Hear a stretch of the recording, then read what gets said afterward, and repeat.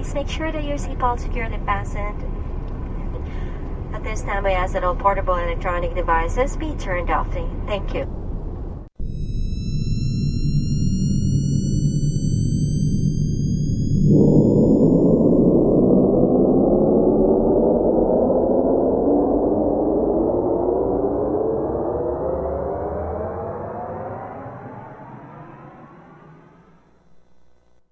Hello everyone! Welcome to the 4th of July Vagabond Exchange, episode numero 32.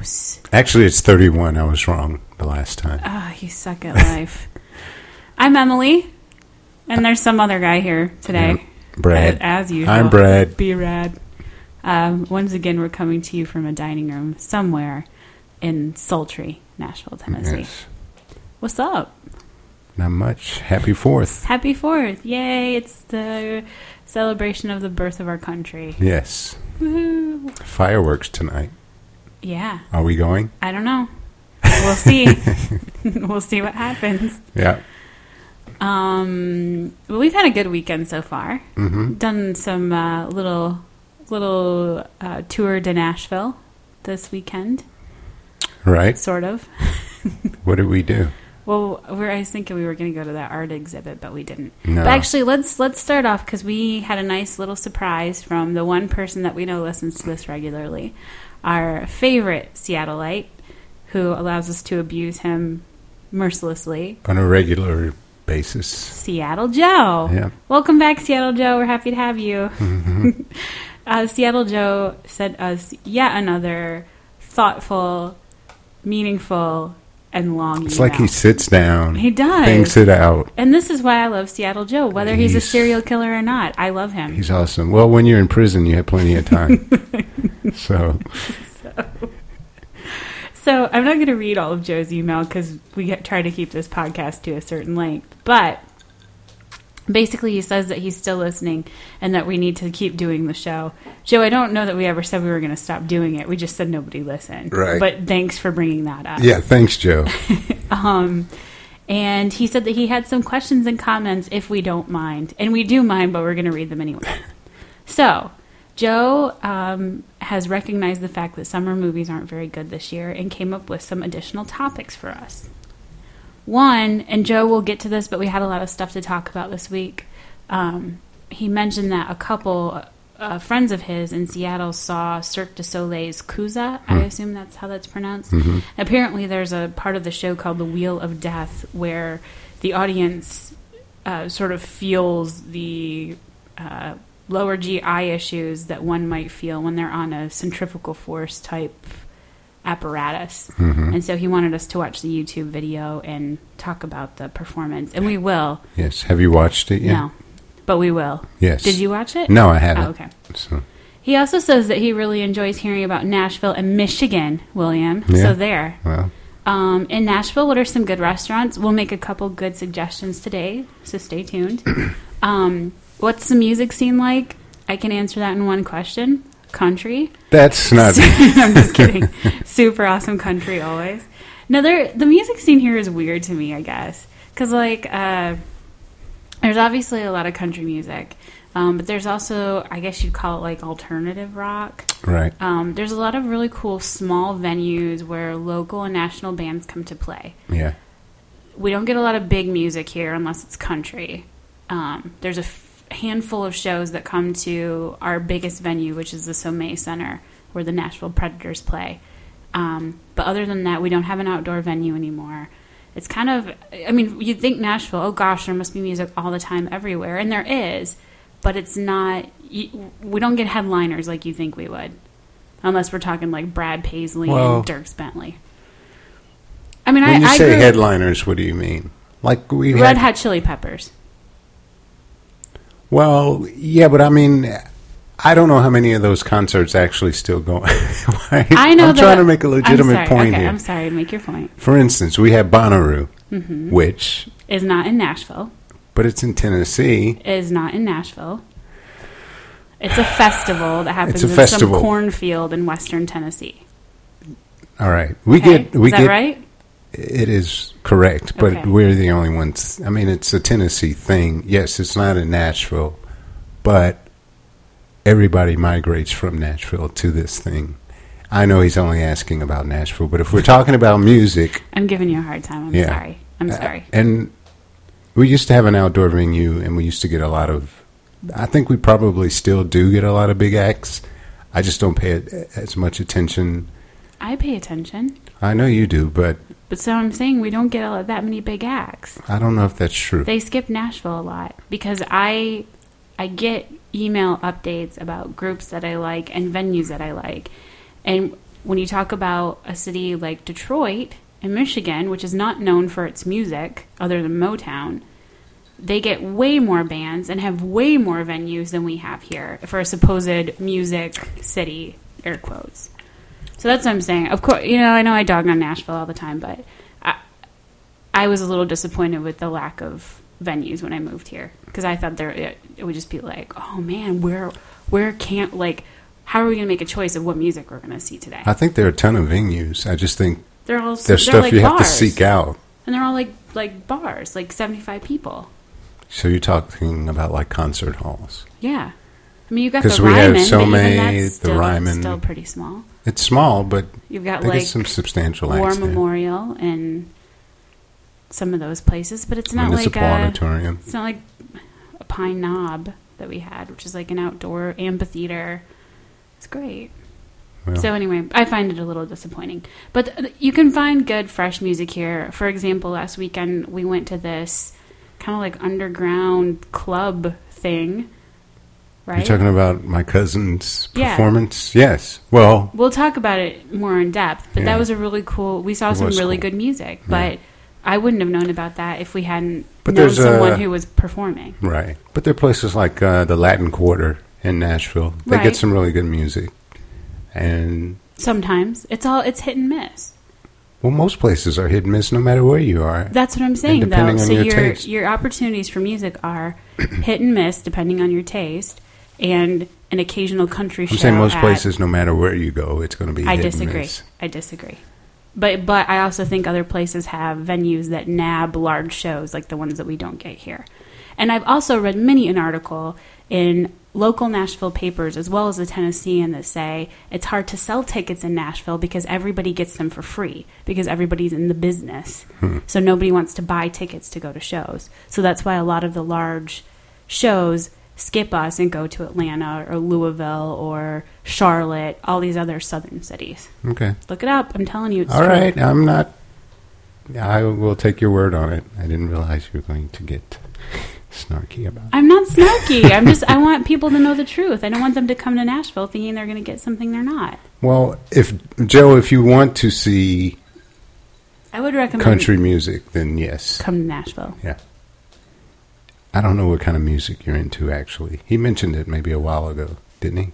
Maybe not. I think he likes death metal. Yeah. And the Carpenters.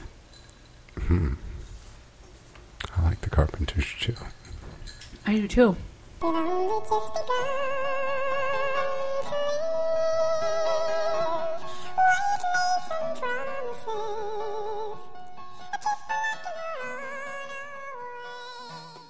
Do we want to talk about it now or later? The Bell Court? Sure, yeah. The Bell Court just got a big upgrade. The Bell Court, we've talked about it a few times, but if you want to check it out, it's a historical theater in Nashville that plays a lot of first-run indie films that don't hit kind of the mainstream Regal cinemas that we usually go to. Mm-hmm. And they also show concerts, some kind of hard-to-find, more obscure films, I guess you could say. Yeah, a lot of what do you call them when they bring back old films? Oh, yeah, I don't know what that's called. Like they have like a lot of the they'll play a lot of the classics. They had a whole Alfred Hitchcock series. They had Cary Grant. Cary Grant, yeah. At Christmas time, they show It's a Wonderful Life every year. Yeah. So it's kind of, and they're doing an outdoor series this summer. Right. So just a lot of kind of fun opportunities for you to see movies a second time and also catch movies you might not be able to see in mainstream theaters. And it doesn't feel like a new kind of contemporary theater. It has a kind of warm, cozy feel to it. Yeah. Agreed. Mm-hmm. And they were running a big campaign thing, I guess you could call it, to get new seats, because I will say the seats were a bit difficult to maneuver sometimes, because I was always slightly afraid that the chair was going to fall out from under me while I was watching the movie. But they have two theaters. One is kind of their main theater that was built in 1925. Is that right? And they've completely redone the seats and the carpet in that theater. So it's all shiny and new, but they've kept all the architecture inside. And then they're working on the other theater that they have that's a little bit smaller. So check it out. It's pretty cool. Give to the Belcourt. So, yeah. Since we are talking about the Belcourt, do you want to talk about the movie we saw? I do want to talk about the movie we saw. Documentary, actually. Yes. We saw Joan Rivers, A Piece of Work, which is a documentary about, sort of about Joan Rivers' life. Kind of a year in the life of Joan Rivers. Yeah. And then, of course, she looks back sort of on how she came to be so well-known and funny and recognized. Yeah, the struggles she kind of had, and of course the well-known suicide by her husband, and right. Yeah, there was a point within the documentary where I remember her leaving or not doing Johnny Carson anymore. I remember when she got her own show. I guess I didn't think that she had been kind of like blackballed by I didn't know NBC. That. Yeah, and that she hadn't been on NBC. I guess until the Donald Trump thing. Right. Yeah. Celebrity Apprentice. Right. I was surprised by that too. I didn't know that he was so offended by her getting her own show. Right. And it kind of cut her off. And hanging up on her. She said that he hung up on her like 3 times over and over again. Right, and never spoke to her again. Yeah. Because it's very weird. So it's sad. Yeah. So yeah. But no, it was I enjoyed the documentary. I'm a fan of Joan Rivers. I mean, I know that she's been around a long time, and I can only imagine what a struggle it would have to be a female comedian, especially, 60s, 70s, during those times. And she's on Mike Douglas and Ed Sullivan, and she's doing all these hit shows, and also because she's a little bit edgy. Right. And so whenever you have an edgy comedian, whether it's a male or a female, they're kind of treading on thin ice. Right. But especially when it's a woman, because people are telling you this isn't the kind of stuff that women say. But it's like they said in the movie, originally years ago, you had Mom's Mabley, then Phyllis Diller, then Joan Rivers kind of picked it up. And you think without Joan Rivers, you probably wouldn't have Kathy Griffin, which is basically kind of the same kind thing. of... Yeah. Sarah Silverman. I think like Roseanne, I don't think any... I wouldn't say any, but really most female comics, I think, would look different. Yeah. Yeah. So. I thought the documentary was also revealing in that you kind of, when you see Joan Rivers on stage and stuff like that, she's brash, she's kind of right in your face, but you see that she's, her sensitivity, she's kind of vulnerable in a way. Yes. And her daughter mentions the fact that she's kind of a shy person, which when you think of comedians, especially comedians like that, you don't really see them as being shy or putting up that kind of wall where they're so abrasive. You imagine that they're the ones taking over the room whenever they walk in. Right. And also that she's very much a philanthropist. Yes. She likes to help people. There's a scene where she has to... Because you think, a lot of times you see these people and you're going, where's all this money going that they have to... First of all, she seems to be a workaholic. Right. But also, she's been around a long time. You figure she's very wealthy. But you kind of get a glimpse into where a lot of her money goes. Because it's not just on her. There's a scene where she's writing out checks for all these various reasons. So, anyway. No, I enjoyed the documentary. I enjoyed it too. Yeah. I thought it was very touching. And I'm not a particularly big fan of Joan Rivers. I like her comedy. I don't like that she chose to take it in the direction of lambasting other women on the red carpet. That's the part that bothers me, is her red carpet specials. But I kind of changed my mind about her when I saw this documentary. Not only that, but she doesn't seem to have a lot of friends. her friends are the people that take care of her, that she works with, right? Who have kind of come and go, but you sort of felt bad for her in that capacity. And there's this really touching scene with her grandson where they're on their way to deliver meals at Thanksgiving time. And so you see kind of a different side of her that's not just her pushing the envelope as far as what she can say. Right. So I enjoyed it. I liked it. I thought the documentary was well done.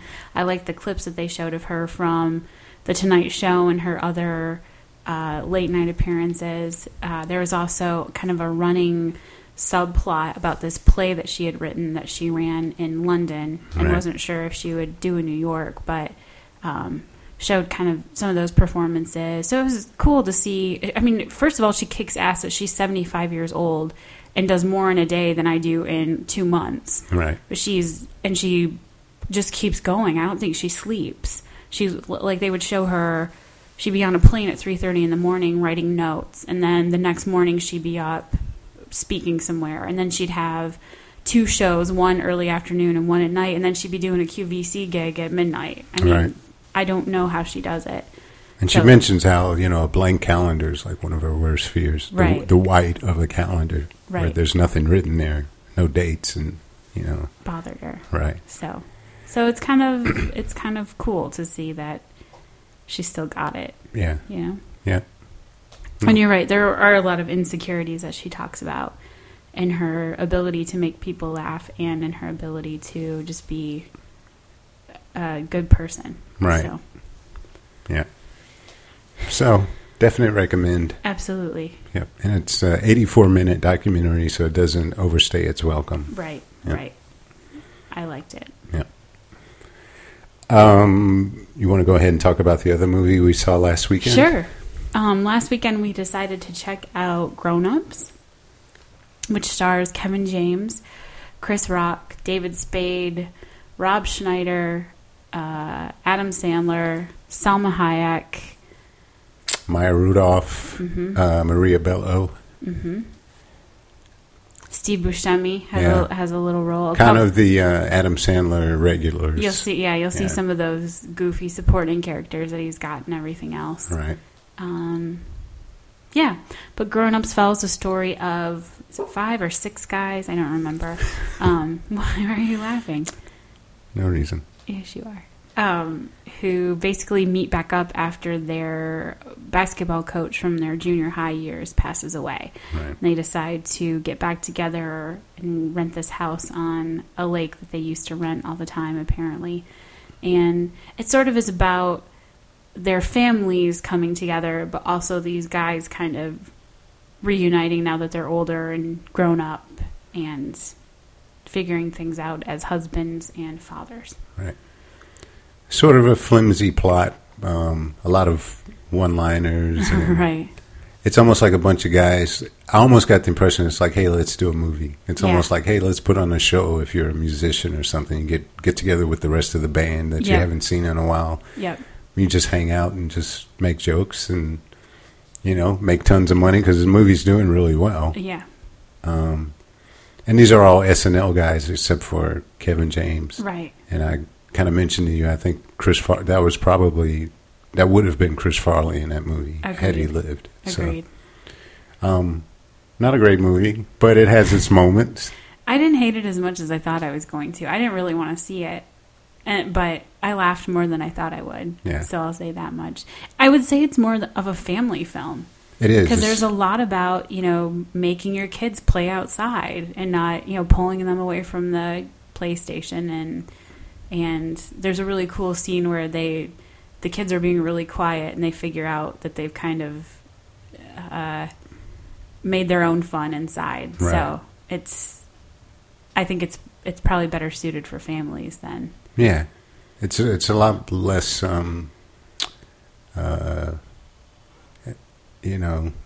nasty. It's not. It's a kind of crude, less crude humor. Yeah, a new and improved Adam Sandler who isn't angry all the time. Yes, He's not punching people in the face. And although some of those movies are funny, but it's nice to see him in a. It's for a different lighter crowd. Yeah. So I mean, it's light. It's easy. You'll get a couple laughs. I wouldn't run out and see it if there's something else you'd want to see, but I didn't hate it. Okay. Did you hate it? No, I enjoyed it. Kevin James, I really like Kevin James. I'm ready for him to do another movie, maybe something a little bit better than Paul Blart, although Paul Blart was pretty immensely successful. Yeah.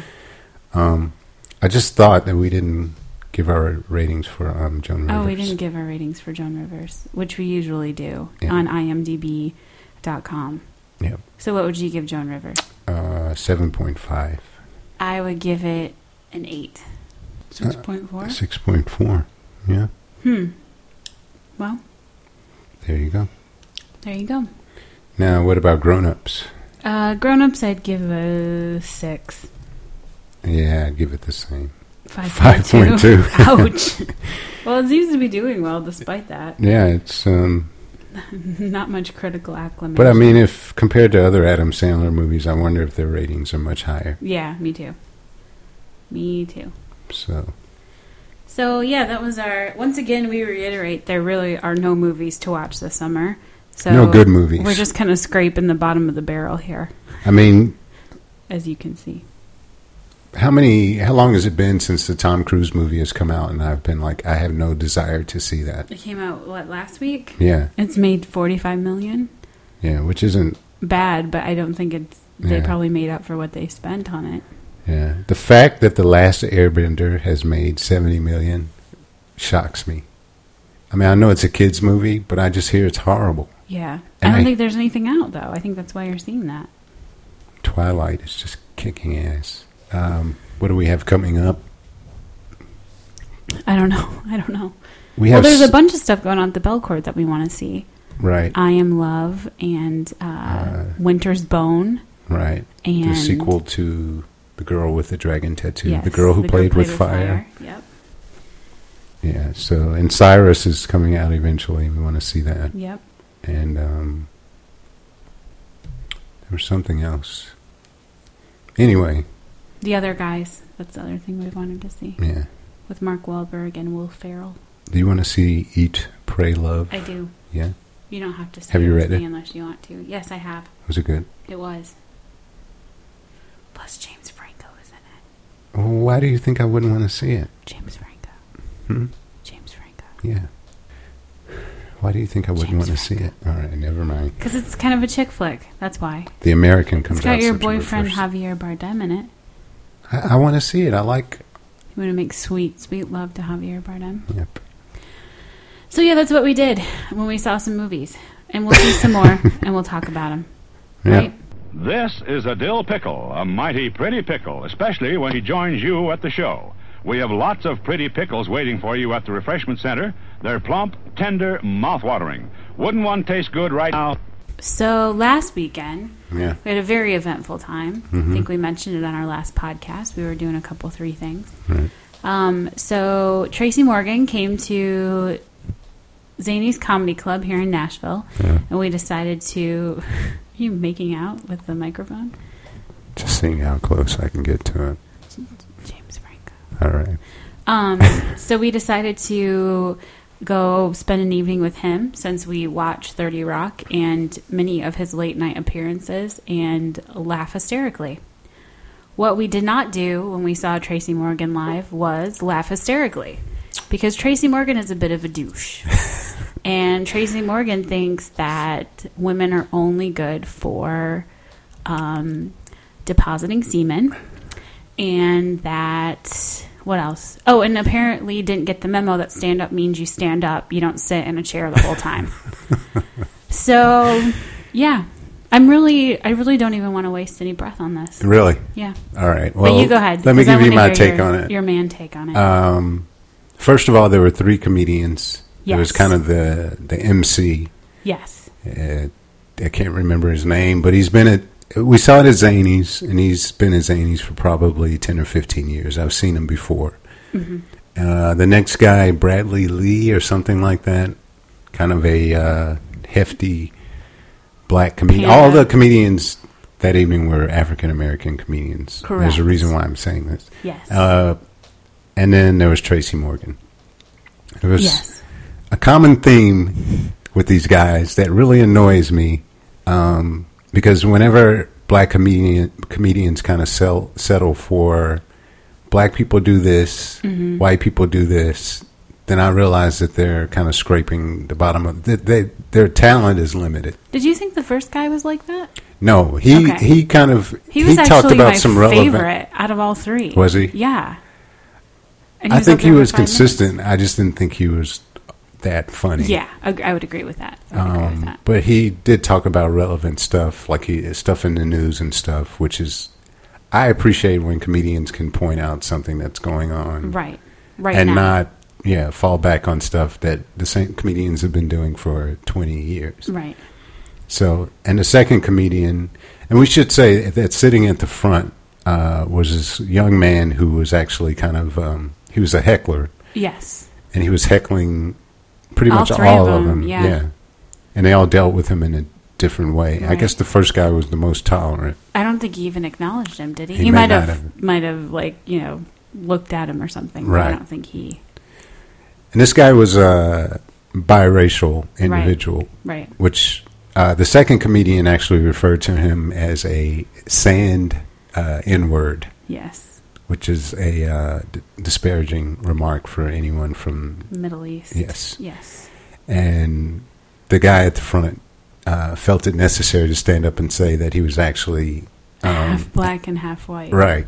Which the jury's still out on that. Right. I thought he looked like Johnny Mathis, like a young Johnny Mathis. But Johnny Mathis is a lot cooler than this guy was. This guy was a jerk. At the same time, I don't know, that word that the guy used really bugged me. It was a very diverse crowd. Yes. I mean, you had white people, black people, but you had Asian, there was a Chinese guy there. Mm-hmm.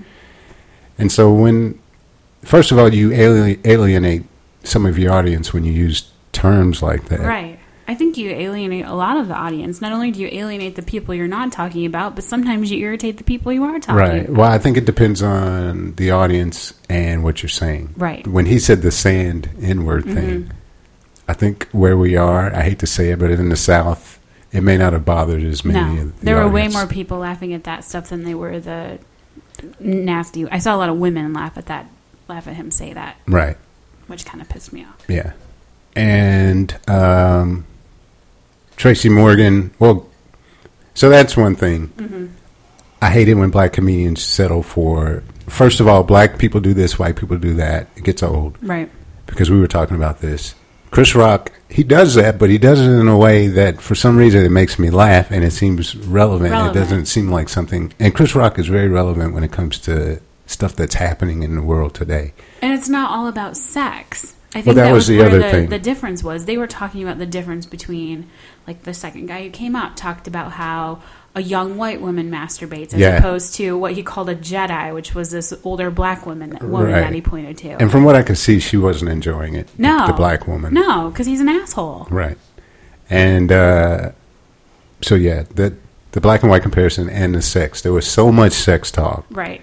And not even, like, clever or articulate sex comedy. And the majority of the people there were white people that I could see. I mean, I would say maybe 70% of it were. Yeah, I'd say that. So as a black person, when I see only black people on stage and they're pretty much only doing this kind of stuff, right, then I'm thinking, what are these people go home, they think that's all we talk about, all we think about. That's me. Well, it is, isn't it? Right.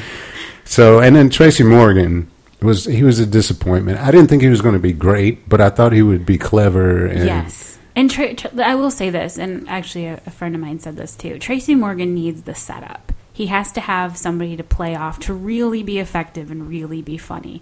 He's not funny just standing around talking about stuff.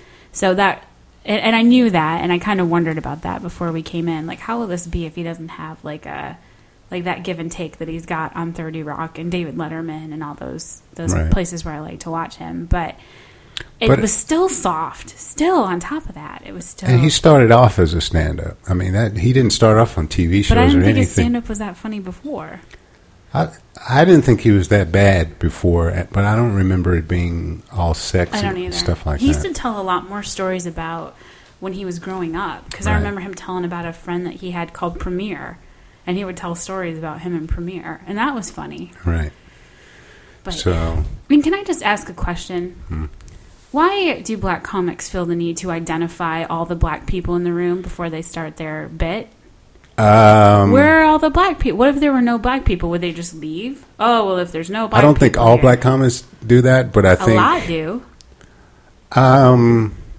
Well, first of all, I think as a black artist, it's probably not something you say, but if you go out, if you're a black musician, even you feel it kind of like I'm into jazz music, and I know these guys when they go out, they see a sea of white faces, and they're like, you know, why aren't black people? This is our music. Why aren't they coming to the show? And I think, I don't know, maybe for comedians, It's the same thing. yeah, and they need. Maybe they feel like some of their jokes are only relevant to a certain audience. I don't know. Maybe they are, because they weren't relevant But I to mean, this audience. I'm glad that we didn't sit right up front because, Me too. you know, There are a being lot of- a interracial pairing, Yes. they definitely would have said something. Yes. And the second guy especially, he kind of immediately went for that joke. Right. So I was glad we weren't up there too. And Tracy Morgan goes, I'm going to say the word, but he goes, where are the niggers at? And there's this woman, I don't know where she was, but she's like, they're over here. I didn't hear that. Yeah, I was like, hey, wait a minute. Okay, lady. Yeah. Where are you so I can punch you in the face? But, yeah, and then he was pretty homophobic in a lot of his jokes. Just bad. Which that didn't go well with anyone, really. By the end of the night, I looked around, and probably about, of the 30 or 40 women I could see, maybe 5 of them were laughing. Yeah. Maybe. So most of the men were still laughing, but Yeah. it had gotten considerably, the kind of hype and excitement that everybody felt, you could tell the room had just kind of Died fizzled away. out. Yeah. And seriously, what was up with sitting down? He sat down for 2/3 of the show. And not on a bar stool, because I've seen comedians sit up on a stool. He sat like in a folding chair. Yeah. You could I could barely see him around the guy's head sitting in front of me. Yeah, I don't know. He may have been tired. I That's mean, the chair was lazy. out there when we got there. We so. paid good damn money for that, for him to sit on stage. Are you serious? I was disappointed in that. Yeah. So, anyway. Check out Tracy Morgan if you want. Right. I'm waiting for Dave Chappelle to come. I bet he would be very entertaining. Yeah, I bet he would too. I love his stand-up. Yeah. Well, I love Dave Chappelle. Chris Rock makes me laugh. Mm-hmm. I mean, just talking about black comedians. Yeah. But when you have to resort to sex jokes and just black-white stuff, I'm pretty much done with you. Agreed. Yep. That goes back to like the Tyler Perry movies. It's like, Yeah. we've been there. You're not exploring any new territory. Just, I'm not interested. Pack it up. Yep. Pack it up.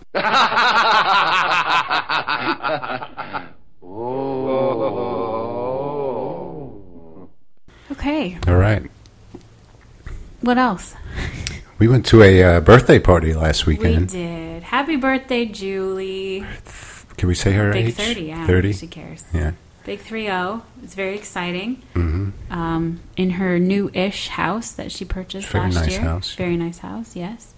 Had a little backyard barbecue fiesta, Yeah. I guess you could say. Yeah, they had a piñata and, yeah. Lots of delicious treats. You provided the music. I did. You provided Wow. the music. Yes, the music. I merely provided We worked the on the vehicle music by which to listen together. to music. Yeah. Yes, we created a list of songs. It seemed to go over well. I saw people bobbing their heads and Yeah. and a lot of beer and other Camaraderie. beverages and yeah, Yes. it's very hot. It was. A violent thunderstorm came through. Yes. Drove us all inside, but Yes. But it was still a good time. yeah, we had a good time. So happy birthday, Julie. Yep. Here's to another great year. Mm-hmm. One thing we should mention, Yes. going back to Tracy Morgan, we noticed a guy, and he drove up, and you said you thought he was driving a Porsche. Did you say a Porsche? The only reason I said it was a Porsche was because the guys, we were standing in line to get into the show. Right. The guys behind us were like, oh, this is the fourth time he kept coming around because he wanted to park close to the building. Right. and they were like, "Oh, here comes that guy in his Porsche again." He reminded me of Kanye West. Not that he looked like him, but Kanye seems to always have the sunglasses on. Yeah, that's true. But that's the thing. The guy had on dark sunglasses when he was driving the Porsche. The show was at 9. What time? 9:45. Yeah. So obviously it's late at night. Right. And then when he gets in the club, he still has dark sunglasses on him. And they're turning down the lights. I'm like, how can you see anything? I don't think he can. Maybe he had glaucoma or something, but still. Just very weird. You still don't need sunglasses at night if you have glaucoma. No. What a weirdo. And he wasn't blind, so I didn't really see the point. How do you know? Because I saw him take off his glasses and look at someone. I'm just kidding. I'm just kidding. Plus, he was kind of driving a car, so I gave it away. What? Although I read that Ray Charles used to ride a motorcycle around South Carolina. I sometimes drive with my eyes closed. Do you? Yeah, just to see what happens. Really? Yeah. I'll keep that in mind. I'm not riding with you anymore. Good. But I also had a question for you. What's your question? If you're at a table in a restaurant with a lot of people, and you're sitting across from a woman who is showing a lot of cleavage, wouldn't you say that you would expect a man to kind of glance at that? Would I expect a man to glance at it? Would you not be surprised? A man glance at would you be surprised if a man? I would not be surprised. I would not be surprised. No. Yeah. But first of all, because we talked about this, and you said you had an etiquette question, and then when you told me it was about cleavage, I knew where you were going. Here's what I think the problem is. Do you know what situation I'm referring to? No. Okay. We had a birthday celebration for someone this past week. Yeah. At a Mexican restaurant. And there was someone sitting across from me who kind of... Oh, yes, I know exactly who you're talking about. And I actually meant to say something to you about, gesture to you over there. Because she's this particular person is very, very cute. She's an attractive woman. Yes. But I think just, this sounds stupid to say as a society, but I think people in general look each other up and down, and that's not polite, but we all do it, right? You're not supposed to sit here and, look someone up and down, but I do it whenever somebody walks in the room. It's just, it is what it is. But you know what bothers me about that? What bothers you? When when I first encounter, a woman that I've never seen before. Yeah. And she glances at my face, but she spends more time looking at my clothes than she does at me. Okay. That bothers me. See, I do face, quick glance, and then I return to eye contact. Yeah. Is that normal? Is that what you prefer? Yes, I prefer you look more like on your package or whatever. I prefer that you look at my face longer than you look at what I'm wearing. What I'm wearing doesn't truly tell you who I am. I'm just kidding. But no, what I was trying to say was I think that as itself is impolite. You're supposed to look someone in the eye. You're not supposed to be sussing people up by what they wear, how much cleavage they have. But I think it's natural. You know what I mean? Yes. So to answer your question, is it polite? No. Are guys going to do it? Yes. Do I wish I could wear shirts that make me feel beautiful without feeling like men are looking down my shirt? Yes. But I know that's not the reality of the situation. Does a woman expect a guy to look when she wears stuff like that? Expect? Yes. I don't think they expect it to. I think they know it's going to happen. I don't go sit down and say, I expect you to look at my tits. You agree that this person had a lot of cleavage showing? Yes, she did have a lot. Now, she may have expected. She may have wanted people to look. Well, that's my question. But I don't know what expect. I don't know if I would use that word. For all you ladies out there who are listening, when you wear low-cut dresses or blouses or whatever, what is your expectation when encountering men? Well, it depends on who you're encountering. Just men. If I wear a dress that happens to show a little bit more up top, and I'm hanging out with my dad, I don't expect him to look. No, not your dad, but I mean when you encounter men on the street, when you pass them by, when you have the waiter at the restaurant come and take your order.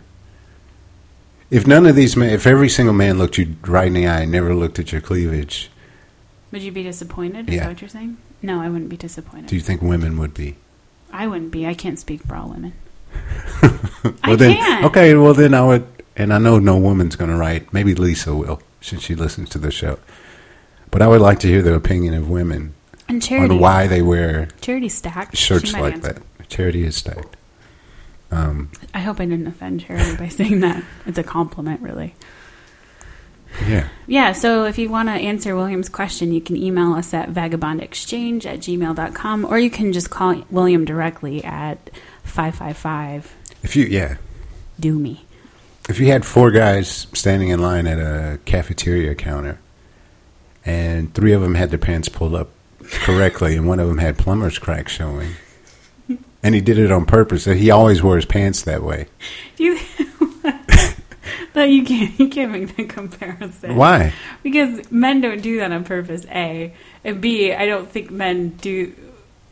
No. That's not a fair comparison. Okay, what about the men that wear these tight shirts where they're probably a little bit tighter than they should be, and their pecs are like... I think they want women to look, but that's a certain type of man and a certain type of article of clothing. So... Do you, when you wear shirts that show your muscles, do you expect women to look? No, because I don't have... You do. You have very nice shoulder and arm muscles. Okay. But you just answered my question, that there are some women who do that to get... Yes, I already said that, though. But I can't answer your question. On a whole, do women expect men to look at their cleavage? I understand you can't answer that question. It's a question I had. I'm sure it is. Because this woman had her cleavage out, and I glanced at it, and then she didn't catch me. But I felt like if you did catch me, can you really get angry with me? No, if it's not a lingering glance. Well, especially with the shirt she was wearing, I don't think you can get angry. Okay. I mean, I think is that more what you're getting at? Yeah, kind of. Okay. Can you be offended if you catch me like glance, but not like, no, like I'm crying when I'm looking at him. And actually, it's funny you say that because several weeks ago, our friend Steven and I encountered a woman who had on who is notorious for wearing these types of low-cut articles of clothing. Mm-hmm. And when we sort of walked away from her, he turned to me and said, "Okay, so when you walk around with your rack out, I'm not supposed to look at it?" Right. So apparently she'd given him a dirty look after she caught him looking at it. See? And I was like, it's the art of just sneaking a glance. But I feel bad because, yes, I feel like if you have them out like that, you should expect to be looked at in a certain way or glanced at. At the same time, I think of movies like that Jodie Foster movie, The Accused. Yes. Where she's raped. Yes. And they say, people are like, well, look how you dressed. What did you expect? Right. Which I don't agree with. But. Yeah. And it bothers me, sometimes I like to wear something pretty because I'll be spending the evening with a gentleman whose attention I enjoy. And you're stacked I don't want everybody, and my what? And you're stacked as well. So yes, and I don't want every man that I encounter oogling me. I just, it's not for them. But I understand it because I can't just say, no, these aren't for you to look at. Yeah. Right. Okay. And speaking of that, there's this vagina monologue that's part of the vagina monologues. It's called My Short Skirt. And it's basically the first line is, my short skirt is definitely not for you. Some women dress that way because it makes them feel good. So I don't feel good answering for all of womankind. I think some women, it is for them. And if... I understand. No, I understand. It is for them. Right. This is how I like to dress, like the Aaron Brockovich thing. Right. But... can you be offended if you see a man not staring? It's a hard question for me to answer because I feel like I sort of let down my own kind by saying, you do need to kind of expect that. But then on the other hand, I feel like if that's how you dress to feel good about yourself, you don't deserve to be... where do you draw the line? Exactly. Is staring enough? Is him making a comment? Is that okay? Is him whistling? Is him touching? Is that okay? You being assaulted? Is that, you know what I mean? Like, this can get pretty heavy. So I feel like it's a delicate balance. Okay. It's tough. I mean, because some women, if a guy whistled, you'd be like, oh, well, thank you. And then others would be like, oh, I feel like I've been violated. Exactly. So be reaching for your mace. And it's not it's not an illegitimate feeling either way. I mean. No. Well, it's the same. I mean, it's the same with men. There's certain men's behinds look very attractive in velour, flat front dress pants. And so is it not right for me to... Are you talking about someone specifically? I'm trying to think. I might be. Yeah, who? I'm not going to tell you. Just whisper it. But is it... I'll tell you at a later time. Do we work with this guy? You don't know who I'm talking about. It could be you. I don't wear flat front pants. My pleats come out to like 5 feet. You wear jeans, don't you? Yeah, that's because you have a giant member. So you have I'm cutting that out. Anyway. But you know what I'm saying? Like, as women, if a guy wears pants that make his booty look good, are we allowed to look? Or is it rude? I think you're allowed to look. But where does it stop? I think that's different, though. It's not really. It's just that there's a... But I don't think men wear pants to showcase their asses. I bet some men do. Maybe. You don't have a particular outfit where you're like, I look good in this. I may think that, yeah, but... You know what I mean? Yeah. I mean, it's obviously different because we're talking about gender roles and the way we interact with each other as opposite sexes. So there's always differences. As well. I mean, how many men are going to catch you looking at their asses? It's like... Right, that's true. Yeah. Right. So, okay. All right. So basically, stop checking out people's tits, I think, is the short. Well, they need to stop sitting across from me while I'm eating my... You sat across from her, fish actually, because fajita. she was there first. She was there first. So... But I sat there so I could sit next to you. Well, you saved me that particular seat, knowing that a couple of others were right across from me. That particular seat. But I didn't know that was going to happen. All right. I didn't know you'd be sitting across from 3 people. Street people? 3 people. Oh. So anyway, on to other subjects. Yes. So a few days ago, last week, I guess, apparently, and I don't know what the motive is. It doesn't sound like police know what the motive is either. Well, okay, go ahead. But this happened in Germany. There was a group of Hell's Angels gathering at some kind of club near Munich. And a German student came in. He was only wearing a pair of shorts. He was carrying a puppy. And he first... sorry. It's like the beginning of a bad joke. Yeah, I know. So a German guy walks into a Hell's Angels bar. But he first pulls down his shorts and moons the groups of Hell's Angels, only before throwing a puppy at them and thereafter escaping on a bulldozer. So I don't know. It says that the police think that he had stopped taking depression medication. Right. Which is interesting. Why? But still strange nonetheless. I think when you're on medication, depending on how much you need or whatever, and depending on what the disease is that you're being treated for. Depression medication treats a lot of manic, bipolar. Schizo. Yep. I think once you get off of that, it could cause you to do a lot of irrational things. One being mooning a Hell's Angel. And I will say this, because it's never funny when animals get hurt. The puppy is being cared for in an animal shelter. Right. And we would never laugh at a puppy being thrown anywhere. But it is kind of funny that he mooned through a puppy and escaped on a bulldozer. And was it his puppy, or was he driving along shirtless? See a puppy, grab it, and go to this clubhouse. So I'm going to fuck with these guys with this puppy. What I want to know is, did he arrive on the bulldozer? Because it says he escapes on a bulldozer from a nearby building site. Did he roll up in a bulldozer? How do you can never use the words getaway and bulldozer in the same sentence. Yeah, bulldozer. It says, drove so slowly that a 5-kilometer tailback, I don't know what that means, built up. Oh, it's probably a running back for a jam. Football team. That must be what they call it. 5 kilometers of traffic built up behind him on the street. That's how slow he was driving. And that he drove about 1 kilometer an hour. He abandoned the bulldozer in the middle of the motorway near Allershausen and continued his journey by hitchhiking. Who is picking up this guy is what I'm saying. Hey dude, I saw you a couple miles back. Where's your puppy? And your shirt. And your bulldozer. Cool bulldozer. Where'd you get those rims? It's got dubs on the bulldozer.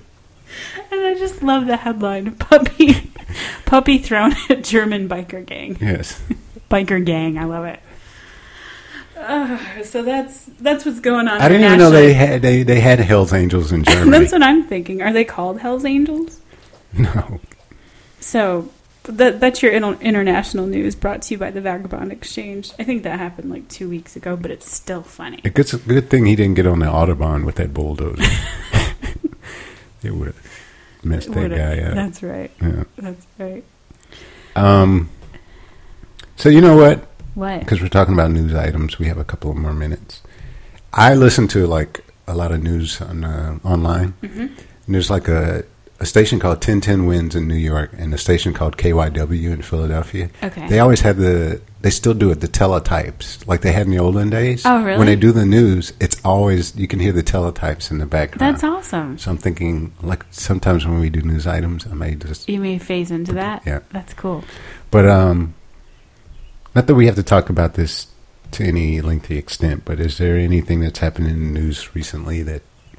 Like, I was wondering how you felt about this Al Gore thing. I don't really know much about it other than a really strange story that this masseuse told in very articulate and precise language. Right. Yeah, I mean, all I know is that I guess she's been accused, right? Yeah, okay. And this was years ago. Right. And she kind of let it go. Now all of a sudden it's coming. It's resurfaced after the announcement of his divorce. Right. That's so what it just seems. I don't know if that's weird. It's relevant because of is the divorce due to this, right? Or is her coming at like? Is she seeing this as an opportunity to? Yeah, I don't know. And I was going to ask you, can you see Al Gore doing something like that? No, but there are a lot of people you can't see doing stuff. And that's true. It's like we listen to Tony like John Kornheiser. Edwards. Yeah, well, he's but there's something shady about that guy. And he's like too pretty. Yeah. You know. What were you saying about Tony Kornheiser? Well, he says, after OJ, it's like you don't know anybody. Right. Agreed. So. Well, yeah. Like Steve McNair. Would you have ever thought that he? I mean, athlete. I know this is terrible. And this is very relevant because that was a year ago. Yeah. That he was found dead. That's right. Yeah. Athletes are. I'm never surprised when it's an athlete because there's so few that I feel like. I mean, I've never not heard of an athlete who doesn't do some kind of charitable work. I mean, even the slushiest of them, do a United Way commercial from time to time, but right. I'm never like, oh my gosh, are you serious? He did what? Because it seems like you have to be a badass to be any kind of athlete. And then to be an athlete of that stature, and you're traveling all the time, right? And you're exposed immense to so pressures, many. Yeah, right. It didn't surprise me that Steve McNair was fooling around. Mm-hmm. It surprised me the type of person. I guess I felt like he would have better judgment than that. Than to fool around, first of all, with somebody whose boyfriend doesn't seem to be on the up and up. Right. And then someone so, I don't know. She seemed a little unstable. Unstable, yeah. Yeah, I'd agree.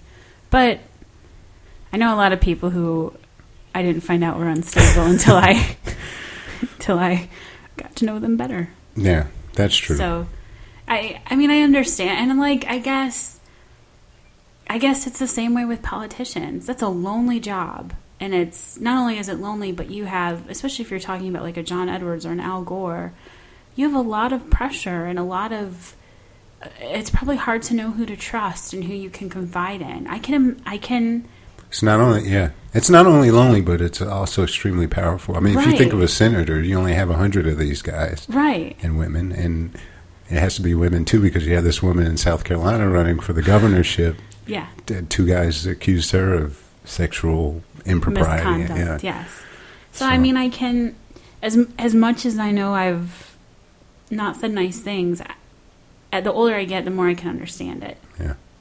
Not understand it to the degree of like a Tiger Woods kind of thing, but I can see how they get themselves in those situations and feel either invincible or just like, this is the only release I have. You know what I mean?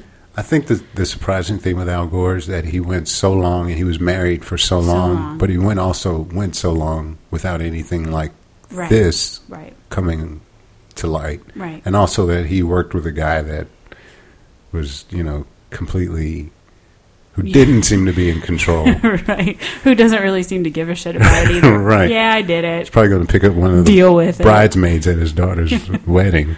Oh, I feel sorry for their kids. It's so... For everybody, Yeah. Chelsea, Tiger's kids, Steve McNair's kids, especially, to lose your dad and find out that he was dipping his pen in the sugar bowl. And he's murdered. I mean, a lot of these guys, they find out their dads. Yeah. Yeah. And speaking of Tiger Woods, I think what I last read was that Eileen is getting $100 million. Yeah. So, what do you think about that? Yeah, are you proud of yourself? What do you mean? Well, I mean, they signed a prenup. I mean, I think that she... I don't think that's what she signed for. No, it's not. So obviously he did. I mean, I think it's hush money part of it. Yeah, I think so too. And I mean,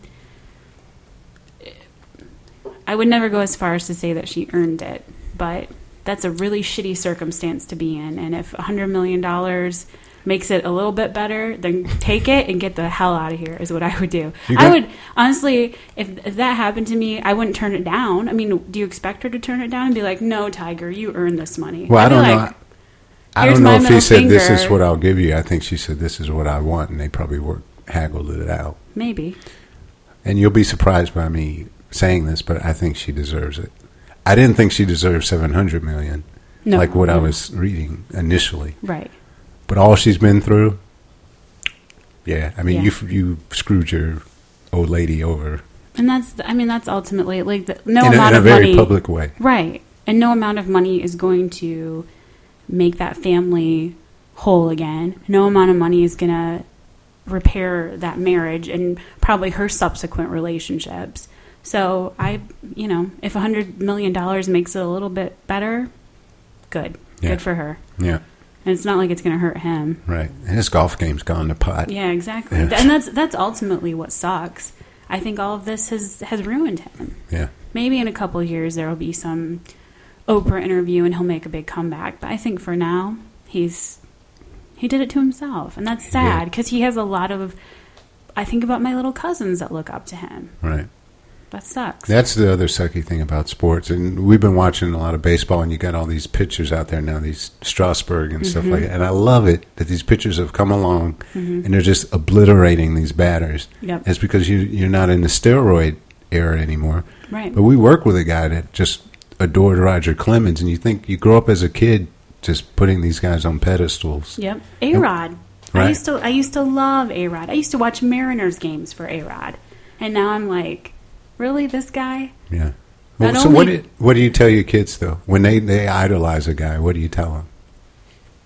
I think you tell them that everybody makes bad decisions. And I think you have to show them what happens to them when they make bad decisions. What I'm saying is, what do you tell them?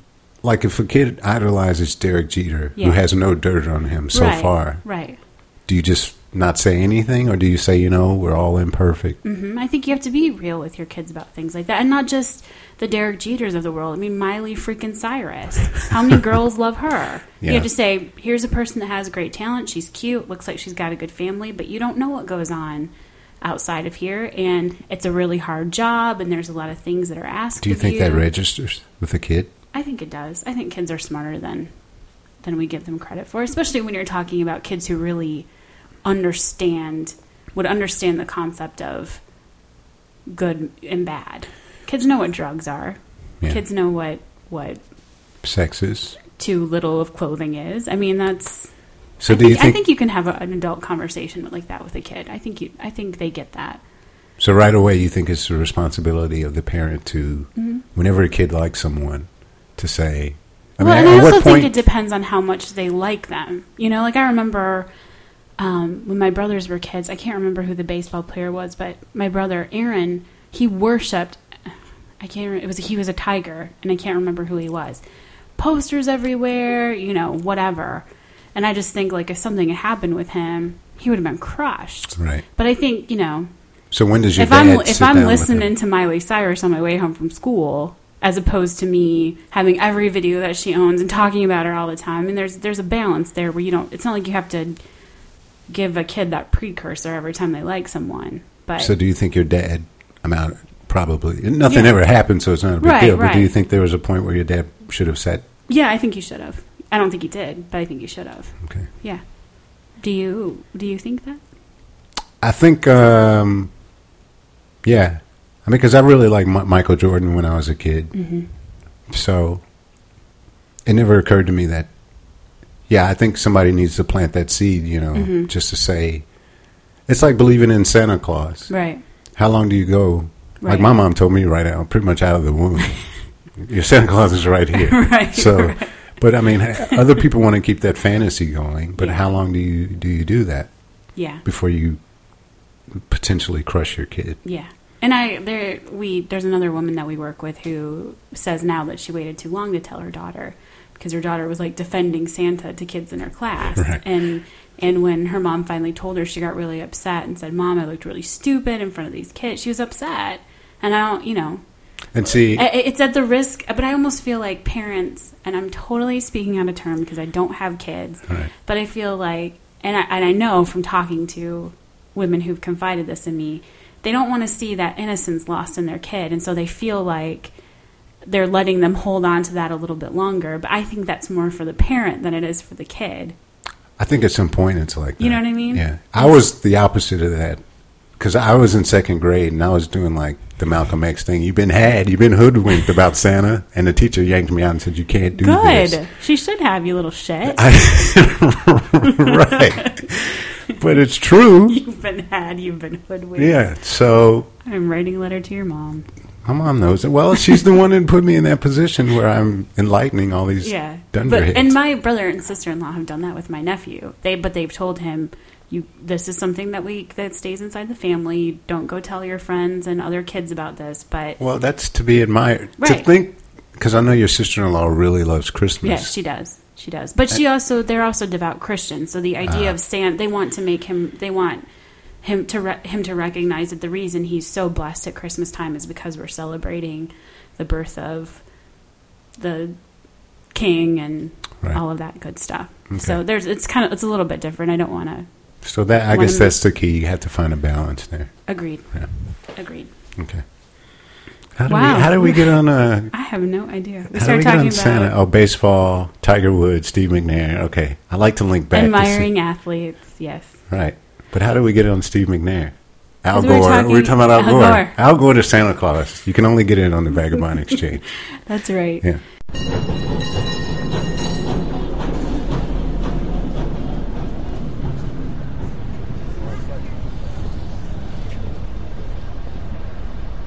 And if you would like to email or contact the Vagabond Exchange with ideas or suggestions, like our friend Joe and our friend Columbus Dan, who I'll talk about in a moment, you can email us at vagabondexchange@gmail.com. We're also on Twitter at Vagabond Exchange.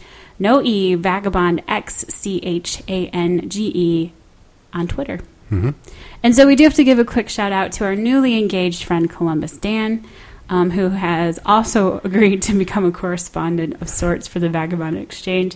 So tune in, because there's going to be some good things happening at the Columbus Dance last 6 months of this year. Sorry. Columbus Dance should just record, like do it, and then send it to us, and we'll add it into our, some Columbus, Ohio news, because there's plenty of stuff going on up there. Like Bob and Tom used to have this guy named Tom Bador, who did this thing called Vague But True. Well, thank you very much. And it was really, really funny. And he always, I liked it because he moved from California to Minnesota. Mm-hmm. And so he talked about the Midwest, which was really, really funny. I mean, he made fun of Midwesterners, so it was funny. And so maybe we could do something like that. Just plug it in for our listeners. Because Dan's really effing funny. He is funny. And I would like to hear what it's like to be in the life of an engaged man. Yes. Because I've never been there. So. Yes. So, especially as he gets closer and closer to the date. Right. And he's marrying a Canadian. Yeah, so we're trying not to hold that against him. Hey, I like Canadians. And you better not diss Canadians either, I like mister. Canadians a lot. Yes. And I like Canada. Yes. And we're going back, right? Yes. So. Yeah, and that's the other thing. We've got some trips coming up. We're going to Michigan in about a month. Yeah. Possible San Francisco trip on the horizon. So, yep. Not to bore you guys, but we're going back. That's right. And then Toronto at the end of the year. Yep. I feel like we need to say it so it'll actually happen. We're going to San Francisco and we're going to Toronto. Yes. And we'll probably squeeze in a road trip somewhere in between there. We have like a half a day we need to knock off. You have like 8 days. Yeah. I've got like a half day. Okay. So thanks for listening. Oh, was there anything else you wanted to talk No, about? that's it. I don't want to wrap it up. Nope, that's prematurely. That is it. All right. All right. All right. Hey, Okay. Harry Brown and what name have you been? James Franco. That's right. James Franco. James Franco. So we'll see you in a few weeks. Enjoy and happy 4th. Yep. Bye. Bye. Before leaving, make sure you have all of your personal belongings. Use caution when opening the overhead bins, as items may have shifted during the flight. We thank you for flying with us today. We truly appreciate your business and look forward to serving you on a future flight.